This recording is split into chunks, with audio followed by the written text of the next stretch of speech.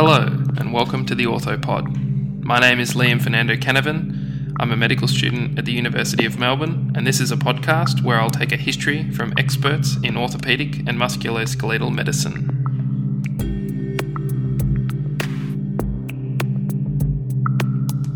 Mr. Matt Alexander grew up and was educated in Melbourne, receiving his medical degree from the University of Melbourne in 2005. He then completed his orthopaedic training in Victoria and Tasmania and commenced practice as a consultant orthopaedic surgeon in 2016. He has completed fellowships across the world and has a special interest in robotic-assisted arthroplasty, including hip replacement via the anterior approach, knee ligament reconstruction, and management of patellofemoral joint instability. Matt practices at the Austin Hospital and Melbourne Hip and Knee. Welcome to the orthopod, Matt. Thanks, Liam. Thanks for having me. Fantastic initiative you've got. Thank you. So in 2000, you started a medical degree at the University of Melbourne. What made you choose to study medicine, and what were some of your best memories at Parkville? So what made me choose medicine? So I guess growing up through high school, I was always interested in science and medicine side of things. And as you get to the pointy end, realise that my marks will probably be good enough to consider medicine as a choice, either physiotherapy or medicine. That's where I was heading towards the end of school. And you know, certainly my parents were a massive influence for me in terms of guiding me into that sort of line. I was originally keen on sort of sports medicine. That's really, I love sports, I love medicine. It makes sense to kind of put the two together, and that's really where it all started for me. And while I liked those two things, what I really loved was basketball, and I still do. And it's a dream I've only just recently given up on, which was to play in the NBA one day. And I saw medicine as a pathway to that, whereby I'd be the sports doctor for the Chicago Bulls. During training one day, the ball would roll over to me. I'd pick it up, hit a three without looking. They'd obviously sign me on the spot there, and that would be my entrance into basketball in the NBA through medicine. As I said, now just turned 39. I've just recently given up on that as a possibility. But, that's probably where it all began for me. And I'm only half joking about that. I really thought that might be a good idea. In terms of the second part of your question, what are some of the memories of Parkville? So 2000, 2005, I'm there. We're now 20 years post that. And even as a junior doctor, there were things that we did during student life that they weren't doing anymore. Some of your listeners probably won't understand what this is, but it's a thing called a pleasant Friday afternoon. So PFA, these are things that every clinical school, and during O Week, the Royal Melbourne Hospital one would be on. Friday afternoon, the clinical school would host it. You'd go there, it'd be a party, it'd be thoroughly enjoyable. You'd also get experience chatting to people in the older years.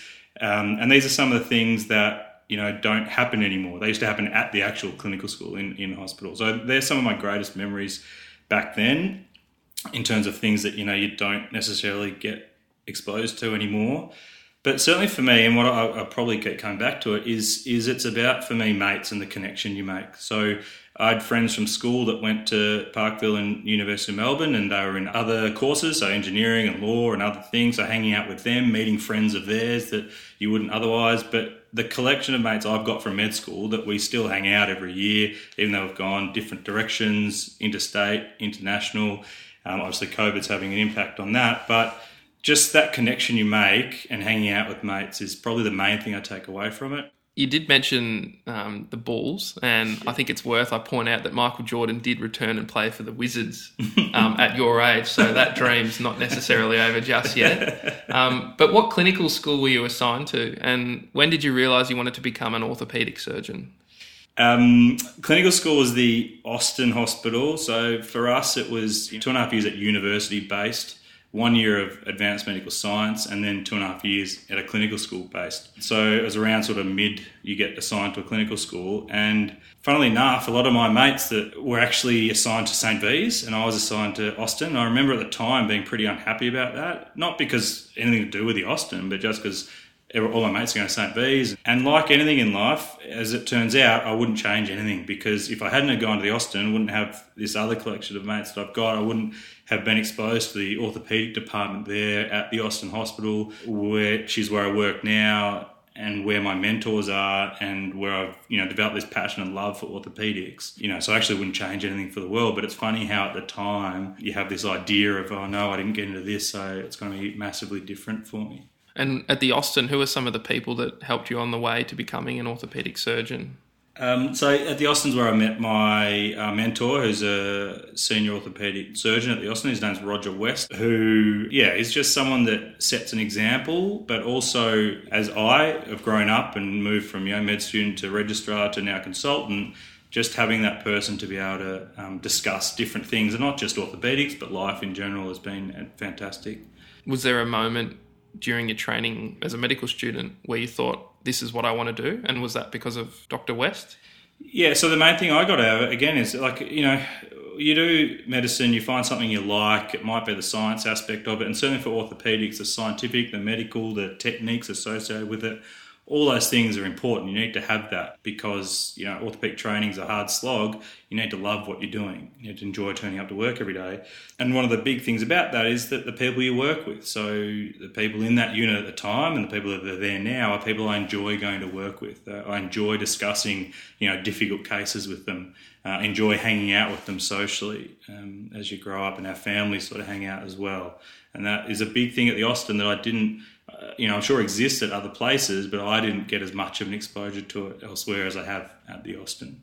So it's actually not so much the science and the medicine behind it. It was the unit itself and the people that you really enjoyed, which directed you to that path. Yeah. Well, I know that, I'm an Austin clinical student myself, and they always bang on about how it's a friendly place. And you mentioned PFAs before. I've certainly heard about those, but with COVID, it's been a bit tricky. So hopefully we can get stuck into those again. Yeah. So, and the other thing you were talking about in terms of when did I realise I wanted to be an orthopaedic surgeon, and for, the students that are listening, it's funny, one of my best mate, who's someone that is also doing orthopaedics, his name's Aaron Buckland, and there are others that are like that. They knew what they wanted to do from even before med school. I'm going to be a surgeon, I'm going to do this or that. And, on one side you're jealous of that because, you see someone that knows what they want to do. That, if there's a question there to select where they want to go, they know what they want to do, they're going to put that down.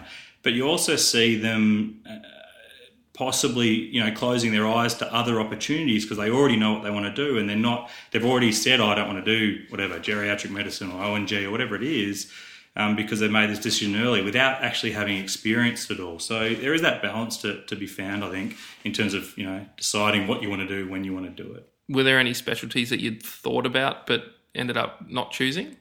I think there's a couple you're probably not going to do anyway. But again, if I hadn't have had gone through the experience or gone to, a classic example is I went to the Mercy Hospital for obstetrics and gynecology, which is something I never thought I'd be interested in. But I had a fantastic time there. The people there are great. The teaching's great. The structure of ONG medicine in terms of if this happens, do this, and if that, and do A, B, C. And it was this really nice sort of combination of both medicine and surgery. And at no point did I think I'd be an ONG obstetric gynecology doctor, but that's just an example of things you see that you might not have expected. So moving back to ortho, the guidelines that the Australian Orthopaedic Association have state that in order to get onto the program, you need to have 26 weeks of orthopaedic surgical experience at PGY3 level. But how do you get orthopaedic surgical experience if you're not actually on the training program? And what experience did you have before starting your training? Yeah, it's a really important question. And the reality is this is often changing in terms of what's required, what the AOA requirements are to commence training. And so anyone that's interested in orthopaedics needs to be aware of these changing specifications, because it might be something you have to decide now, even though it's only possible to execute next year, such as, orthopaedic unaccredited registrar training, for instance. But experience can be varied, of course. It's not just in the hospital where you're intern, resident. The classic is you intern, then a resident, then an unaccredited position for a year or two, and then onto the training program. But that's not the only way you can get experience in orthopaedics. There's research, as you're involved with, there's private assisting, there's writing book chapters and being involved in other ways. But in terms of what's recognised, currently, as you said, it's 26 weeks of actual working on the ward training. And the best way to do that, so is to really get involved from the intern year, make yourself known to people in that unit and make those connections would be probably the best way forward, because then when it comes time in after, so intern year, first year, HMO1 or PGY2, first resident year, and then you start applying for unaccredited jobs, and it's that first unaccredited year which you would then get the 26 weeks of experience. It is possible and people who do that without doing unaccredited years because of the way that the program's set up. It's about competency now. It's not about, you've got to do your time and then we'll let you on. And so for me, it was intern year, 18 months of resident years, which is 2 rotations of orthopaedics, and then I actually took 6 months off. And that was at the time where the SET program was inviting people that actually hadn't done any unaccredited years. They were looking for junior people to train up. It was just that flip between the old system and the new. So I actually got it while I was away in Africa at the time. I was applying for the program, to get on the program, having not done an unaccredited year before. And they actually gave me an interview, as they did a lot of my colleagues. And I remember prepping for it in, I think, Slovenia or somewhere it was, in Lake Bled, and writing down questions of, much like you're asking, why do you want to do orthopaedics? I've still got this little A5 exercise book with the answers in there. And missed out that time, which is pretty a common thing in terms of interviews. And then you apply again. And now at the moment I think you get 3 interviews or 3 cracks at it. But it's all about preparation for that interview and then getting on after that. What were some of the questions that they ask on the interview? So the gone are the days of, tell us a bit about yourself, or why do you want to do orthopaedics? Now it's a lot more structured. For me, it's compared to what I went through as to what is now, because I'm involved occasionally with the actual formal interview process, but certainly preparing our registrars for the interview process. It's now a lot more structured. Every person gets the same question asked by the same member of that panel. They can't ask other questions around the ones that are on the piece of paper, so that everyone, is getting a formalised, standardised question format. A lot of it's clinical based, but equally they can still throw things out recently, like tell us about, a hero of yours or a mentor of yours or someone you look up to. And interesting enough, a lot of people just, fall back into giving that orthopaedic answer of, my head of unit does this or whatever else. And it was the people that had, a bit left field answers that actually stood out. And then when you got onto the training program, another thing that the Orthopaedic Australian or the AOA guidelines state is, quote, you will have very long days every now and then. What was your experience completing the training program when you were accepted onto it? And can you tell me about those very long days? Yes, I'd agree that you'll have very long days every now and then, certainly during registrar life. I think work-life balance is incredibly important. It makes us better doctors, better husbands, wives, fathers, mothers. So you need that balance and certainly better surgeons. But there's no doubt that without experience, you will not be exposed to certain conditions, certain pathologies, certain ways of treating fractures. You need to absorb all that, and that only comes with time. But you've got to strike that balance. Certainly for me, I remember one of my unaccredited years at the Northern Hospital where I worked, I think, 72 hours. I think I was at the hospital for all 72 hours, including sleeping there, which was not uncommon during that time, and then expected to function on the Monday. That's probably less common nowadays, but it certainly exists, and it doesn't mean that it's not hard. It's not that it's now become easy.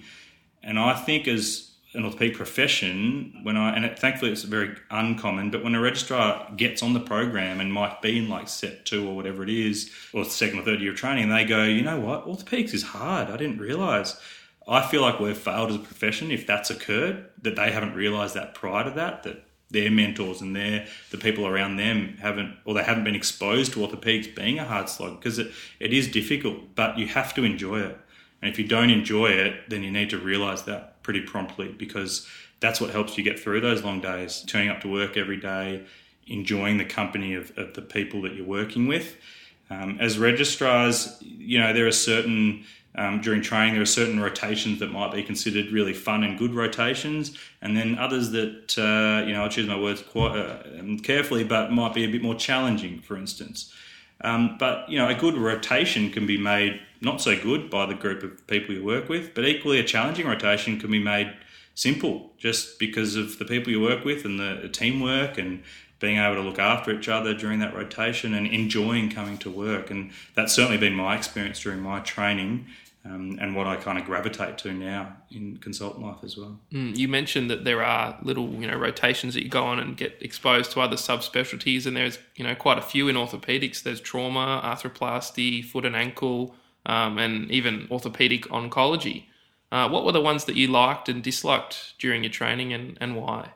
So, there was nothing I particularly disliked during training, and I suppose I'll refer to what I said earlier about, if you shut your eyes to certain areas of training, then you're going to miss out on things. You're not going to get the skills that you learn from, say, foot and ankle surgery and on managing, delicate wounds and closing delicate wounds with around the foot and the ankle that might become relevant when you're dealing, for me, in knee surgery with multiple incisions in various areas, for instance. So certainly nothing I disliked, but there's certainly more others I gravitated towards. And for me, it was trauma, hip and knee replacement, and sports knee surgery were the things that I really enjoyed during my training, and then obviously explored that further on fellowship later. And then there were things I really enjoyed at the time, knowing full well that it wasn't something I'd be doing as I went into consultant life. And those things are, such as foot and ankle surgery, as I mentioned, paediatric orthopedics, elbow surgery. These are a couple of things that gained skills from knowing full well that I wasn't going to then practice in it later on. It's a difficult question, but was there a reason why you liked some of those? I mean, I can understand how you'd like sports orthopedics sort of surgeries, but say the arthroplasty, what was it about arthroplasty that you're interested in? Yeah, it's a bit of a nature versus nurture thing in that I guess arthroplasty is probably a common thing you're exposed to. It's something that happens at every hospital. Hip and knee replacements are pretty bog standard orthopedics with the straightforward stuff. And then it's taking to that level above with the challenging cases, revision surgery, the mechanics of it, the fact that people crawl in and 2 days later are walking out, that sort of stuff is what I really enjoyed. We'll come back to arthroplasty because I've seen you perform an arthroplasty, and it's actually one of the reasons that made me become interested in orthopedics. So you mentioned fellowships as well. Yep. I don't really know what they are, to be honest. How do you complete, what is a fellowship? And you've trained overseas as well. So how did you do that? Yeah. So I guess the nomenclature is something first to explain. When you talk about a fellowship, one of the confusing things is from the Royal College of Surgeons, or the Royal Australasian College of Surgeons, we obtain a fellowship. That's what the exam is. It's called the fellowship exam. So at the end of 5 years, you sit your fellowship. But that's not the fellowship we talk about when we say we've gone on fellowship. So that's just something to clarify. And a fellowship really is something that is done after your formal training, and it can take various forms. But it's really, once your training is finished, it's an area of extra training you undertake it can be local, it can be regional, it can be interstate, it can be international. Obviously, there's had, again, the impact of COVID, which is a massive deal in terms of fellowships that are occurring overseas. But I've just had a mate of mine go over and I've got a few away at the moment, so it is still happening. And it's just in an area that you find interesting, that you want to learn more about. But it's not just about orthopedics, okay? It's about, again, work-life balance. So when we talk about going overseas, for me, one of the main things in fellowship was to combine that orthopedics and that learning at an area, a hospital with world renown, which I went to Avon Orthopaedic Institute, which has a distinguished history in patellofemoral joint sort of replacement and management, as well as sports knee surgery, and then up to Edinburgh in Scotland for further training in revision hip and knee surgery. But you do that in the knowledge that you're also in Europe, and in Bristol you're half an hour away from an airport that will take you to anywhere in Europe within like an hour and a half. So you're finishing a case on Friday lunchtime in Bristol, and then you and the family, we're sitting in Paris having dinner that night, right? Stuff you can't do here in Australia, which is amazing, but it's a long way away from a lot of these places, right? So it is this balance, but you can make it whatever you want. I know,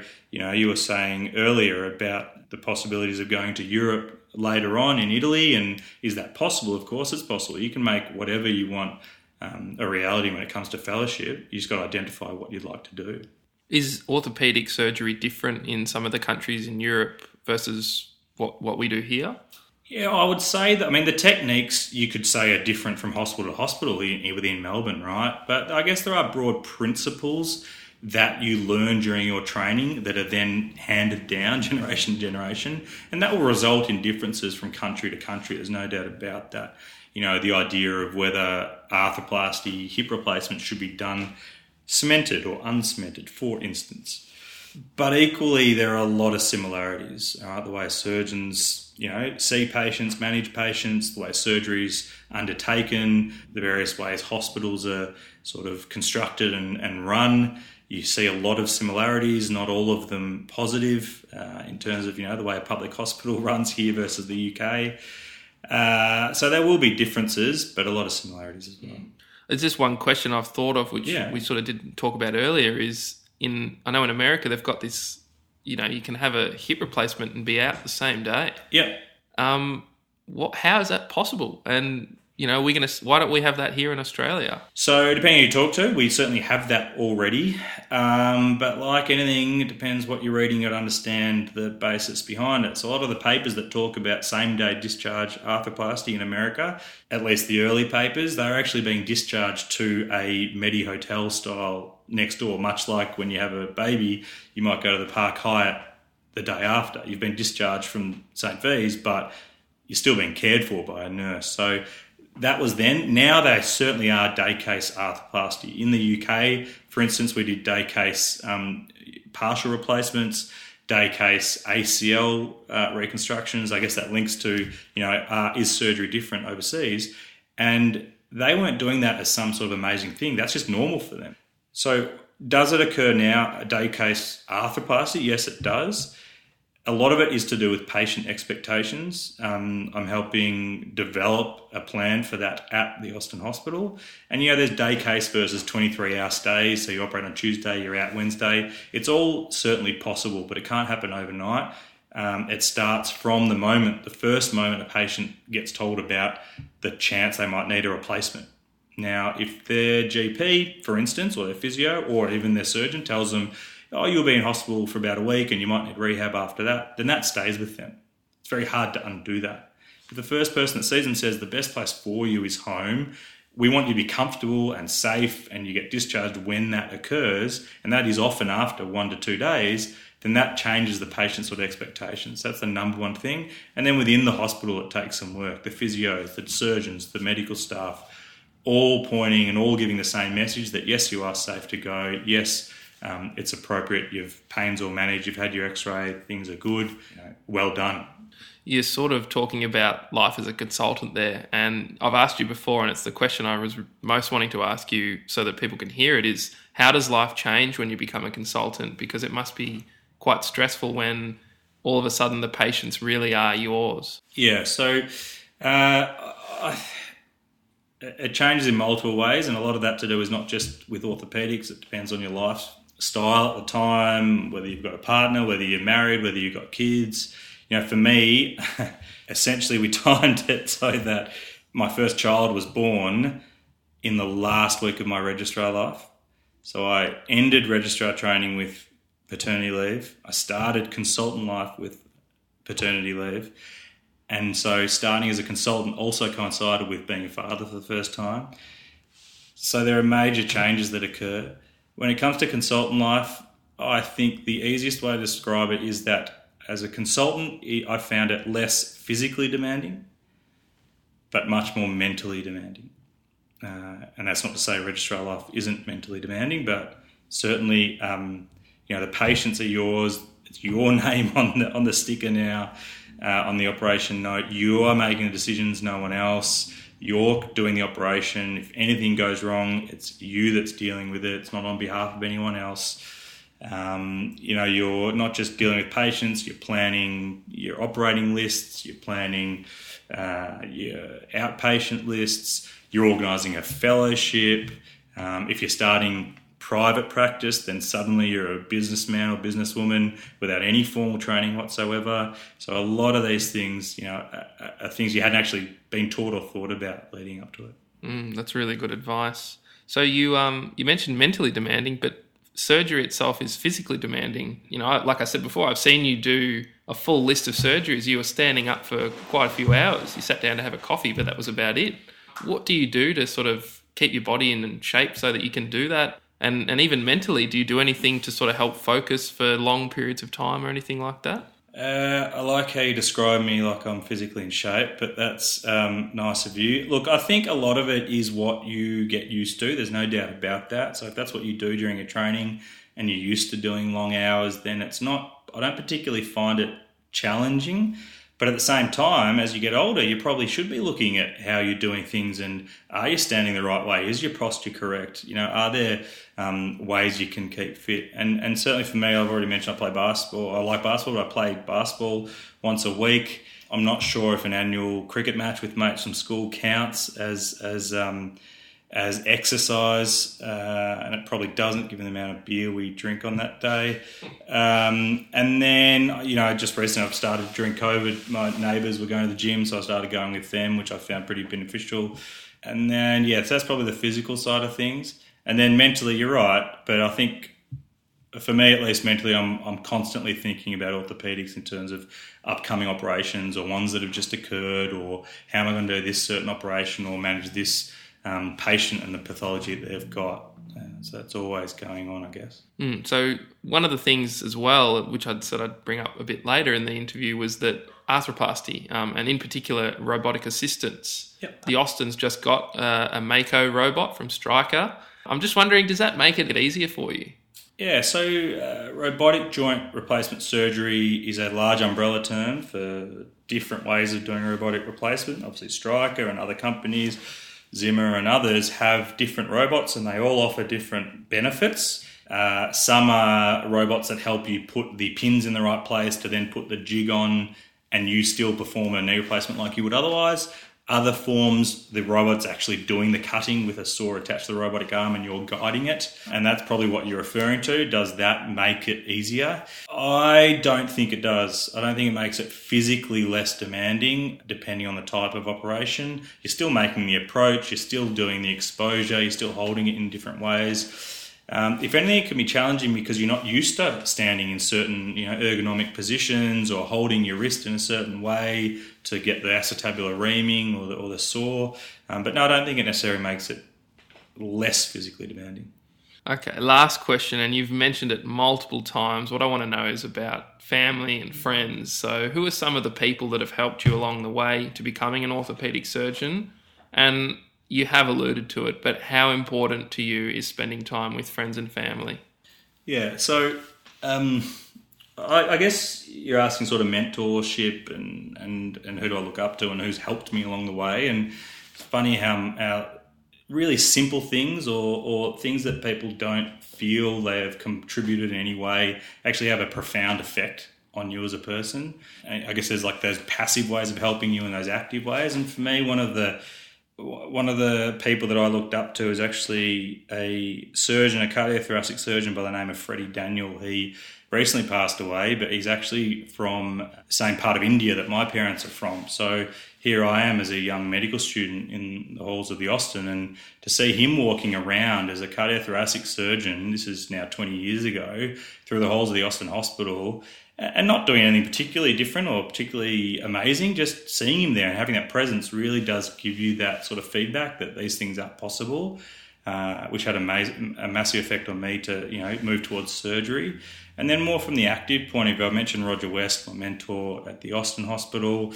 Also, Professor Graham helped me immensely. He's at the Children's Hospital with getting on the program. But as well as, I'm sure Prof won't mind me saying that, as well as Professor Graham, it sounds a bit silly, but his secretary, who, it's just little things. But if you make that connection with people that, it's simple things like putting a piece of paper in front of the surgeon to sign a form, so that your research application goes in sooner, so that the book chapter gets published quicker than I did with him, or that your application to orthopaedics goes through with less of a problem. These really little things along the way can actually have massive, profound effects. And of course, I mentioned my parents. I mean, they were classic sort of ethnic parents that pushed you pretty hard towards medicine, but at the same time, there's no doubt without them, I wouldn't be where I am today.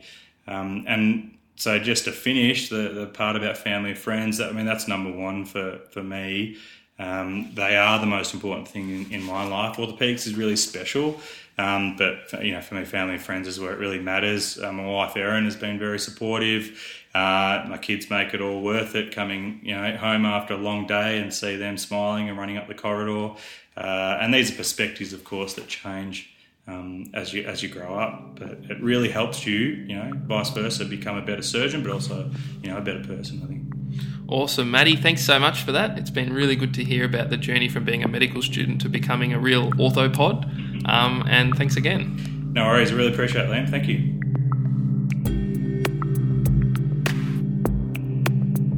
Thank you for listening to the Orthopod. You can find us on Facebook, Twitter and Instagram by the handle @SOMAGradGroup or on our website somagradgroup.com. See you in the next episode.